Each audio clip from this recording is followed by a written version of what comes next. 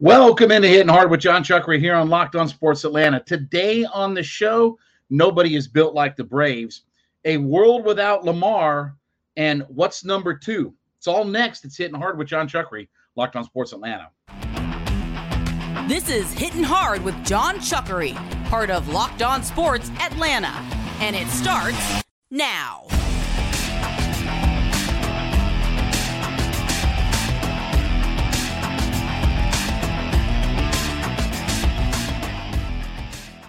Hittin Hard is part of the Locked On Podcast Network, your team every day. We ask you to subscribe or follow for free on YouTube or wherever you listen to your podcast.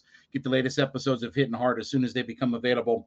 Check us out on the SiriusXM app as well, and give me a follow on my personal Twitter page at JMCH316.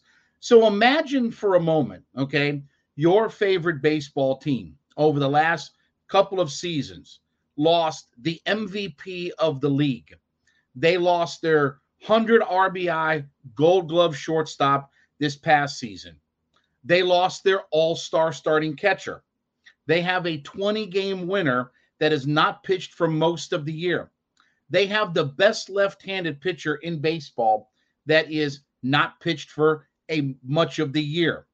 You factor all of that stuff in. How good do you think your baseball team would be? Over the last couple of years, All-Star, MVP, Gold Glove shortstop, right? Pitcher's not healthy, everything else. And yet, here the Braves are. Here the Braves are.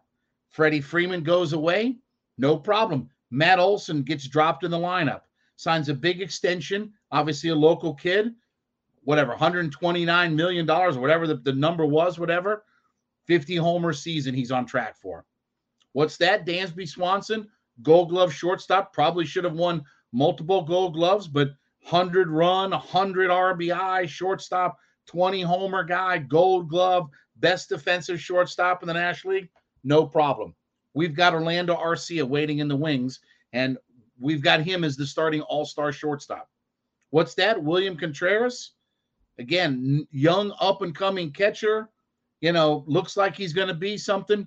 No problem. We'll trade for the best defensive catcher in baseball. Oh, yeah, and by the way, now that we got him out of that godforsaken park, now we're seeing what his offense can do. And he's on pace to be a 25 and 90 90 RBI guy. Oh, yeah, we don't have Kyle Wright winning 20 games. We don't have the best left-hander in baseball. We may lose Charlie Morton at the end of the year. No problem. We'll drop in the best young pitcher in baseball in Spencer Strider. We'll take another guy who is certainly making a name for himself in Bryce Elder, and we'll give you 2 all-star starters to go with our depleted rotation. And then, oh, yeah, we're going to sit back and wait for Kyle Wright and Max Fried to eventually come back. This is a testament to Double-A. This is a testament to their scouting department. This is a testament to everybody involved in their front office that they have this resiliency. How many franchises realistically could suffer all of the things from the last couple of years that the Braves have had? Freddie Freeman may still be the best first baseman in baseball. No problem. We've got this year's MVP in a runaway. Matt Olson is on track to set the franchise record for homers. I'm not talking about homers for a first baseman. I'm not talking about, just the Atlanta Braves. I'm talking about all time. Henry Aaron, Eddie Matthews, obviously number one is Andre Jones, all-time franchise record for home runs in a season. Oh, yeah, and he's going to drive in 125 runs and walk 100 times. No problem. Orlando Arcia, guy who hasn't played since 2019. All of a sudden, we lose Dansby? We're not going to match his $170 million or whatever the Cubs ended up giving him. No problem. He's going to cost us $3 million, and he's going to start in the All-Star game, hitting 300, having missed 20 games, playing a really good defensive shortstop, maybe not Dansby-like, but certainly very close. Oh, yeah, he's in the top 10 defensively for WAR, for wins above replacement. He's a top 10 defensive wins above replacement player. No problem. We got all of these things. It is remarkable that this franchise has been able to overcome not just the injuries and all this, right? I mean, again, we've talked about the injury bug, not just the rotation, but the guys that were missing time earlier in the season, right? The Michael Harrises, guys like that were missing games. Orlando Arcia missed 20-something games. Again, through all of that. But look at what this team has lost over the last couple of years. Think about where the franchise is. Now, I understand that the Washington Nationals won the World Series the year after Bryce Harper left, right? But think about Harper, Rendon, and that core group of guys that leaves the Washington Nationals. And look where they're at now. Look at what they are. They're a disgraceful franchise. Look at what the Oakland A's, with losing Olsen and Matt Chapman and guys like that. Where are they now? They're the despicable franchise of Major League Baseball. You can't lose as much as what the Braves have lost over the last couple of years. I'm not talking about just injuries. I'm talking about free agency. I'm talking about in trade, whatever. And this team is just steamrolling everybody. Yeah, they lost last night. Okay, so they're 9-1 over their last 10 games or what have you. Knocked off their 9-game winning streak. No problem. They just keep coming after you in waves. And it is a testament to not just Alex Anthopoulos, but the scouting department, the people who are drafted. Think about with Schuster, Strider, and Elder. Those guys were drafted in 2020. 3 years ago, Spencer Strider was on the mound for Clemson University. Jared Schuster was pitching for Wake Forest. I mean, it's remarkable how good their scouting and development department has been. Ron Washington's got all 4 guys on the infield in the All-Star game this year. Now, again, it's not all on him, but again, their scouting, their development, the general manager, like all of these things are working together. This really is sort of the salad days of the Atlanta Braves. I mean, again, we look at the 90s and all this good kind of stuff. I certainly think that the Braves are going to find at least 1 or 2 more World Series in them over the next couple of seasons. And when that happens, then this will be the best run in the entire Braves organization. Forget the 16 straight divisions and all that kind of stuff that basically just flamed out with 1 World Series title. This team is going to win multiple World Series. There's no reason why they shouldn't. This should be a World Series team. We're getting through the Guardians. We're going to be in Tampa Bay. That might be your World Series preview. That might be your World Series preview coming up here. As they wrap up with the Guardians and we go down to that Tropicana field, that godforsaken park down there. This may be World Series preview. But it is remarkable about how many contributions from not just guys that are, drafted and developed over the last couple of years, but some of the cast-offs. I mean, the Orlando Arcias of the world, those guys are cast-offs. And they looked at Sean Murphy and said, okay, let's make a trade to get in the best defensive catcher in baseball. Now, all of a sudden, you see him get out of that dreadful ballpark in Oakland, and he comes here to Atlanta, and all of a sudden, his offense begins to rise. It is remarkable to look at how this team is built like nobody else. It doesn't matter who they lose, what they lose, whatever happens to their roster. We lose the best left-hander in baseball. We got 2 all-star pitchers. We lose the best first baseman, MVP of the league. No problem. We got a 50-homer guy.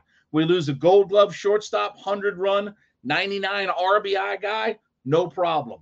We replace him with the all-star starter. It is remarkable to watch how this team has come together under the guidance of Alex Anthopoulos. And look, I'll give Brian Snitker his flowers and all that too.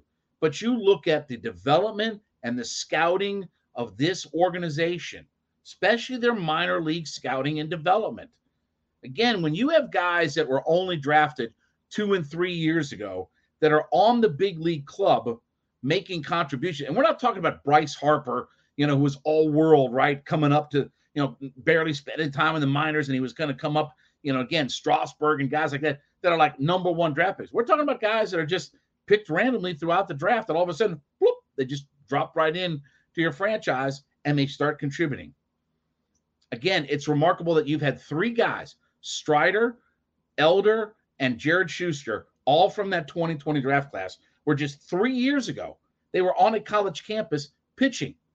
Now here they are making big-time starts, Now, 2 of those guys are all-stars. It is remarkable to see what the Braves scouting development and what their front office has been able to do. There's nobody that's built like the Atlanta Braves.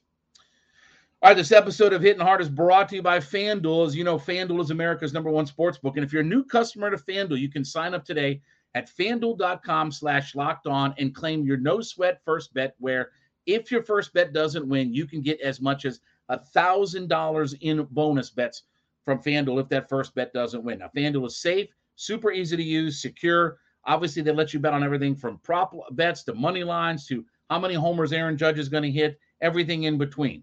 So head to FanDuel.com/lockedon. That's FanDuel.com/LOCKEDON and claim your no-sweat first bet, where if your first bet doesn't win, you can get as much as $1,000 in bonus bets. That's $1,000 in bonus bets if your first bet doesn't win at FanDuel.com/lockedon. FanDuel's official partner of Major League Baseball. Major League Baseball trademarks used with permission. So what would a world without Lamar Jackson look like? So I was looking at some numbers earlier today, and when you look at Lamar Jackson's contract, okay, so again, he got the $260 million, right, and all this good kind of stuff, 5 for $260, right? His cap hit for this year is $22 million. His cap hit next year is for $33 million. Then his cap hit goes up to $43.5 million. And his final 2 years of his contract, $74.5 million. He's never going to see that. They're going to renegotiate or whatever. You can't have a quarterback making $74.5 million. But think about it like this, okay? What's the difference between Lamar and what we have now, okay? So if you take the 20, and I'm just going to do very rudimentary, basic, simple math to kind of illustrate the point of all of this, okay? I'm not going to get into all the technical mumbo jumbo and what this guy could be and what all, forget all that, okay? Just very, very dumbed down basic. Taylor Heinicke is a $5.7 million cap hit on the cap this year, okay? Lamar is a $22 million cap hit. That's a $16.3 million difference, okay? When you add Jeff Okudah, Jonnu Smith, Caden Ellis, and Bud Dupree, those 4 guys only come to $17 million in cap space. So think about it like this, okay? For all the good that Lamar Jackson can do, and again, this is his cheap cap year number, but you would have missed out on potentially those other 4 guys. So that's your starting number 2 corner, okay? That is probably the guy who's going to play outside linebacker as a starter with Caden Ellis. Jonnu Smith is going to be sort of your tight end hybrid guy that plays alongside Kyle Pitts. And you've got Bud Dupree, who's a rotational guy who's going to help our pass rush, assuming that he's here. D-Let doesn't think he might be here, but again, that's a separate topic. But think about it. Okudah, Smith, Ellis, and Dupree. Those 4 guys represent the difference between having Taylor Heinicke be your quarterback or having Lamar Jackson. Now you say, again, how many more wins is Lamar Jackson worth? I don't know. I don't know what his wins above replacement number is in the NFL. But certainly I feel like that with those 4 guys, and I'm just using a rudimentary example, with those 4 guys, can those 4 guys help us win games and be a division champion and impact my football team? Can Jeff Okudah or Jonnu Smith or Caden Ellis or Bud Dupree, those 4 guys, I'm just using those 4 guys, and we can go around and play with all the numbers and all this good kind of stuff, but just those 4 guys are the difference between Taylor Heinicke and the cap hit that Lamar Jackson brings. Now, I know Lamar's a dynamic player and this, that, and the other. What happens when Lamar starts to miss games? Am I going to look at it and say, okay, well, I'm going to have all 4 of these guys, Okudah, Smith, Ellis, Dupree, all 4 of those guys are going to be out at the same length of time. They miss 3, 4, 5 games. I don't know. But I certainly feel like that the value that we have where, and again, look, to be honest with you, we were never going to get Lamar Jackson. That was all a pipe dream. He was always going to sign with Baltimore. There was nobody in the mix. There was nobody that was going to get a contract away from the Baltimore Ravens. they were always going to do it. They gave him $260 million for a reason. Their franchise is built around there. That's why they're replacing their OC and all this good kind of stuff. But just from a financial flexibility perspective, or again, being responsible with your money, I can live with Desmond Ridder and have those 4 other guys with me versus having Lamar and missing out on all of these guys. Where again, I would be stuck with and I know he wouldn't be on the football team, but just the Stephen Means of the world. Guys who would come in here and do nothing for our football team, shopping at the bottom bin, looking around at the dust bowl of players, all of Ryan Pace's cast-offs from the Chicago Bears, all the Gavones that he drafted for the Bears, and they'd come in here on 1-year deals and do nothing for our franchise. I'd rather have Okudah, Smith, Ellis, Dupree on my roster than to take up all of the money and put it into a quarterback. Yes, I know. Again, and I'll say it like this. Lamar Jackson ain't Pat Mahomes. He ain't Patrick Mahomes. He might not even be Joe Burrow. I know he's an MVP and all this kind of stuff. That's 4 years ago, folks. Y'all fussed about Matt Ryan when he was in the 2020 season. Oh, he was an MVP 4 years ago. Where do you think Lamar Jackson is? He's an MVP 4 years ago. That's a lifetime for guys like Lamar Jackson in the NFL with the way that they play.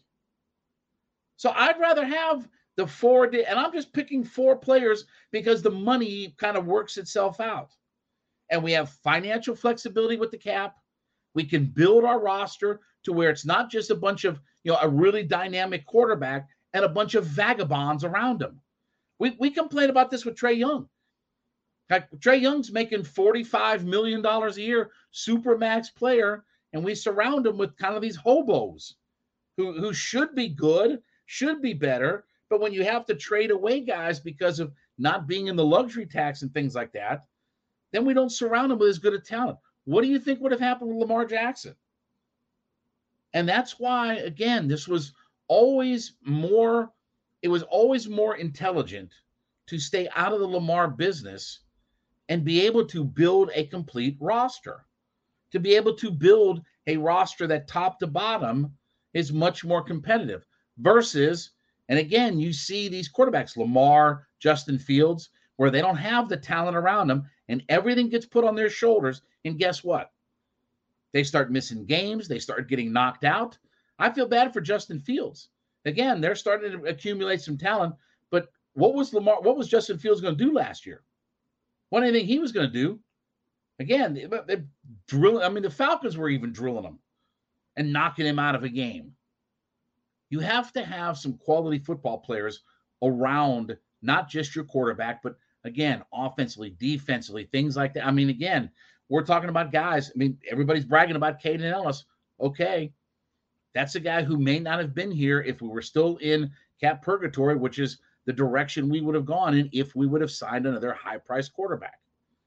So say what you will, but I'd rather have the 4 guys that I just mentioned versus having all of the money tied up in a quarterback who in 3 years is a $74.5 million cap hit. I'll repeat that one last time. $74.5 million cap hit. That's a lot to take on. You talk about Matt Ryan's contract, $74.5 million. That dwarfs anything Matt Ryan was ever against the cap for. All right, as you make Hittin' Hard your first listen, be sure to go in and let us know, whatever podcast platform that you're listening on, let us know that you're an everyday listener to the program. So we like to call them our everydayers, and we thank you so much for being a part of our community. But let us know in our comment section, whatever you're listening to, that you're an everydayer 5 days a week into the program. We do thank you so much for being a part of this community. So what is number 2? So if I look at the Atlanta Falcons as we're headed toward a few weeks training camp coming up here, I look at the Atlanta Falcons as the strength of their football team. The number 1 positional group that they have is their offensive line. Obviously, McGarry, dominant run blocker, was graded out as one of the best run blockers in all of the NFL last year at tackle. I think only Trent Williams was ahead of him as far as run blocking tackles go. Chris Lindstrom goes without saying. He's arguably the best interior offense. That even includes Quentin Nelson. He may be the best interior offensive line in the league right now. Okay. Dahlman, we got some work to go. Okay. Bergeron, we'll see what happens. Okay. Jake Matthews still very solid at left tackle. But again, we've invested in a high draft pick offensive lineman that we hope can be a part of the solution. But right now, even with the three main guys I have, McGarry, Lindstrom, and Jake, that's our best positional group right now. So what's number two? Okay. I think it comes down to one of two things. I think it's either our defensive backs or it's our running backs. Now, the case for our defensive backs, A.J. Terrell, if he can get himself back on track, 2 years ago, he was an elite defender. He was an elite corner, second-team All-Pro. Jesse Bates was a second-team All-Pro just a couple of years ago. We're anticipating him being back to that level. In fact, I will tell you that, again, I will be disappointed if Jesse Bates isn't a first or second-team All-Pro caliber player. You don't give a guy $14 million a year to play 10 yards from the football unless you're Cam Chancellor, Earl Thomas, or somebody at that kind of caliber. Jeff Okudah. I still think Jeff Okudah is going to be the breakout player of this defense this year. And I think he's going to parlay himself into a very solid contract, whether it's here or somebody else. But I think that he's going to be a guy that's going to get himself paid on the open market, again, whether it's the Falcons or whatever team is going to look to his services. Mike Hughes, okay, all that kind of stuff. But as good as the secondary is, and I think they're the most improved unit on this football team, I think our second best unit is still our running backs. I think when you look at Bijan Robinson, Tyler Algier, Cordero Patterson, whatever roles they're going to play, whatever flexibility they're going to have, whatever positionless football, right? That's the big buzzword, positionless football, as my friend Torrey McElhaney would say. That again, when you look at these guys and the things they can do, whether it's run it straight ahead, whether it's run around you, whether it's catch the ball out of the backfield, whether it's making big plays, whether it's splitting guys out, Bijan here, Cordero there. You put Cordero in the slot where you split Bijan Robinson out. You run one back, you run both back. I mean, whatever it is, the flexibility that we have with our running back room, I think is the second best strength on this team. And this is an Arthur Smith wet dream in a lot of ways, right? You have your offensive line and your running back that's at your two best positional groups, and you can dictate on offense at the line of scrimmage and do what you want. Say what you will, Tyler Algier, 4.9 yards per carry last year. That's an outstanding number. 3.6 yards per carry after first contact. That's getting it done. This is back to what Arthur Smith dreams about. It's Derrick Henry running behind Taylor Lewan and Jack Conklin and all those guys that they had in Tennessee. They were a dominant offensive line with the best running back in the NFL. Now, we may not have the single best running back in the NFL, but collectively as a group, whether it's catching the football, running it around that right-hand side of our offensive line, as I've said, I really do think that there is a chance that we could have two 1,000-yard rushers, whereas Derrick Henry was a 2,000-yard rusher by himself. I think we could have two guys with Algier and with Bijan Robinson that, again, if they're going to average 4.5, 5 yards a carry, you could very easily see those guys run for 1,000 yards apiece. Think about it. Algier didn't start but 7 games last year, right? I mean, he played in all the games, but he only had 7 starts, and he was still a 1,000-yard runner. Bijan could easily do that. And you look at all-purpose yards. Cordero Patterson can give you some yards. He can give you some, not just rushing yards, but receiving yards as well. So when you look at the combination of all of these things for this running back position, I definitely think that that's the second best group that's on this football team. So it's offensive line 1, running backs 2. That's what Arthur Smith wants. And if Desmond Ridder doesn't have to be great, I don't think that he has to be great. I don't think he has to be MVP caliber level. I don't think he has to be all world. I don't think he has to be a Pro Bowl or a first team all pro. If he's that, then we might be in the Super Bowl. If he's the MVP of the league, then we're going to be in the Super Bowl. But besides that, that's why I don't think that Desmond Ridder has to be dominant. He can be Ryan Tannehill and maybe a little bit better. with his combination of his athleticism, with his intelligence, with his accuracy, he might be a better version of Ryan Tannehill when all is said and done. But to have your running back and your offensive line be your two best positional groups on this offense, it does get you excited. And then that way, you're not having to drop. That's why I say I don't think Desmond Ridder, why would he throw it 475 times?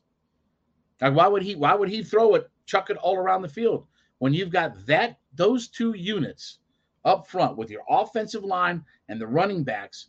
Why chuck it around 500 times? That's not what our style is going to be. And that's why I think that, Pitts and London, their value is going to be in the red zone. Tell me we're going to be an elite passing team in the red zone. Tell me we're going to be a 67% touchdown percentage conversion in the red zone. That's what I care about when it comes to throwing the football to Pitts or London or Jonnu Smith or whatever, or running backs or whatever like that. But look at this offensive line. I think it's the best unit on this team. That running back room is solid all the way around. And we haven't even gotten into, Caleb Huntley. Again, Avery Williams is not available this year, but, he comes back in the fold, and you can run that jet sweep, the Tyler Gabriel play, right, from the Super Bowl year. You can do some of those things. This running back room is really deep.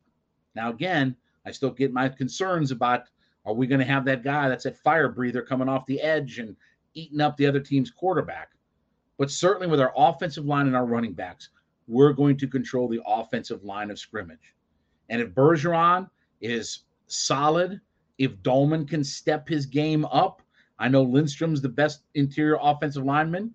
As long as McGarry can replicate his run blocking from last year, then we're going to be fine offensively. And we're going to move the chains and pound it down people's throats. Arthur Smith, remember that last year? I think it was in the Browns game where he had the 20 straight rushes after they threw the interception. It was 20 straight rushes. That's how you dictate a game on offense. That's how you have a team that just exerts its will against another team's defense. So give me our offensive line 1, running backs number 2, and let's get this thing cranked up and going. All right, well, thank you so much for making Hittin' Hard with John Chuckery your first listen. Be sure to go in and leave us a comment on whatever podcast platform that you listen on. Let us know in the comment section that you're an everyday listener to the program. We thank you so much for being a part of our growing community, but let us know that you listen in 5 days a week to the show, that you're an everydayer, as we like to say. Also, too, you can subscribe or follow for free on YouTube or wherever you listen to your podcast. You get the latest episodes of Hittin' Hard as soon as they become available. Check us out on the Sirius XM app as well, and then give me a follow on my personal Twitter page at JMCH316. Back with you tomorrow. This has been Hittin' Hard with John Chuckery, Locked On Sports Atlanta.